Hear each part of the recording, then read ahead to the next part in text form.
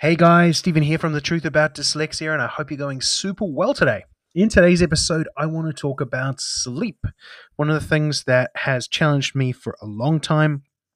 And I want to look at some of the things I've been doing recently to help me out, what's working, and I've started taking something that is really helping for a change. So let's dive in.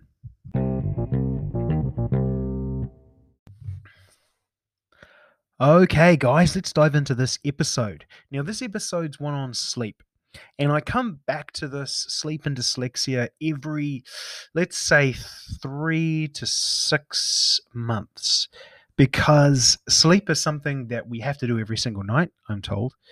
And it's something that continuously gives many of us a challenge.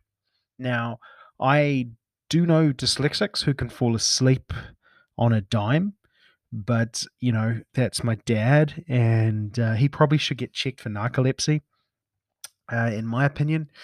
I always remember sitting in a Spider-Man movie and him falling asleep. So that was, snoring in a cinema back in the day is always an interesting sign. But many dyslexics don't have that luck. We have a brain that's overactive, it's over imaginative, it just keeps going. Sometimes when you go to bed, you feel like your brain is just starting. It's like, wow, you've closed off your eyes. I can just imagine now. I can start dreaming, and we can go off into overthinking and down rabbit holes. And oh, let's review everything you've done in your life. We've all had those times, right? And they come and go. Some weeks, some days are worse than others. And we try a bunch of things. And, over time, I've definitely found that going to bed a bit earlier and realizing that it will take me a little bit of time to get to sleep has been helpful. Um, Trying to listen to something, like I love listening to the radio for 20 or 30 minutes before I go to bed, kind of changing the story in my head. I've meditated before bed. That's been really useful. I struggle to do that a bit with a partner because my earphones, for whatever reason, are quite loud, and I have a habit of heavy breathing when I meditate, especially at the beginning. I do my deep breaths. I'm really one of those guys. Hopefully, that didn't deafen anyone. But it's not always good when you're sleeping next to someone, right? And they're trying to sleep and you're trying to loudly meditate, which is always interesting. And I like to do it in bed because I just try and fall asleep at least. So that hasn't been working as much as usual. But one thing I wanted to talk about today that I've got to give the credit to Holly. She found these. They're called sleep gummies from a company called Nature's Bounty. And now I'm not a paid promoter of these, although if anyone knows them, please get them to send me some free product and I'll continue to promote them, which I would anyway, but you get the point. And these little gummy things, they're like lollies for children. I think more dyslexics would probably take more pills if they were all in like orange gummy flavors. But these have been amazing. It's the first time I've taken melatonin on a regular basis. I've tried it from time to time with mixed results. In New Zealand, it's actually a prescribed drug, whereas I know in the US it isn't. So I'm pretty sure it's relatively loose in New Zealand, but it's also something you have to get prescribed by a doctor. I'm unsure why, unsure the reasoning. It's a bit crazy in the grand scheme of life. Not sure maybe people have been sleeping too much and they want us to work harder. I've got no idea. But it's basically 3 milligrams of melatonin per little gummy and 200 milligrams of L-theanine. Now, this is, I hope I've pronounced that correctly. This is something I've tried in the past, but in much higher doses. And to be honest, it tripped me out. I really didn't enjoy it. It definitely didn't help me sleep. If anything, it gave me heart palpitations. But I believe I took a much stronger quantity from memory. So I learned that having too much of that does not help. But this is the first time I've had it combined with melatonin. And these little orange gummies, you get 60 in a bottle. You take 2 at night before sleep, so there's about a month of gummies here. Are pretty good. I've honestly had a couple, been in bed watching TV with Holly, and I've been yawning. I'm pretty much falling asleep.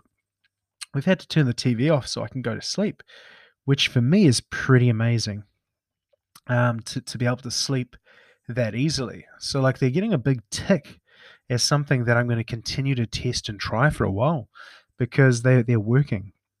What I have noticed though is one thing I need to be very careful of is to still manage my mind.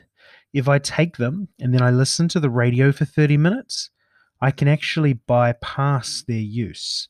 Like if I really want to listen to something and I'm really trying to focus, I can kind of get past their sleepiness, if that makes any sense. Like, and once I'm past their use to me, so say I've kind of bypassed them trying to get me to sleep. I've kind of forced myself awake, which I know is not the goal. But hey, our brains don't always do what we tell them. They won't work as well, right?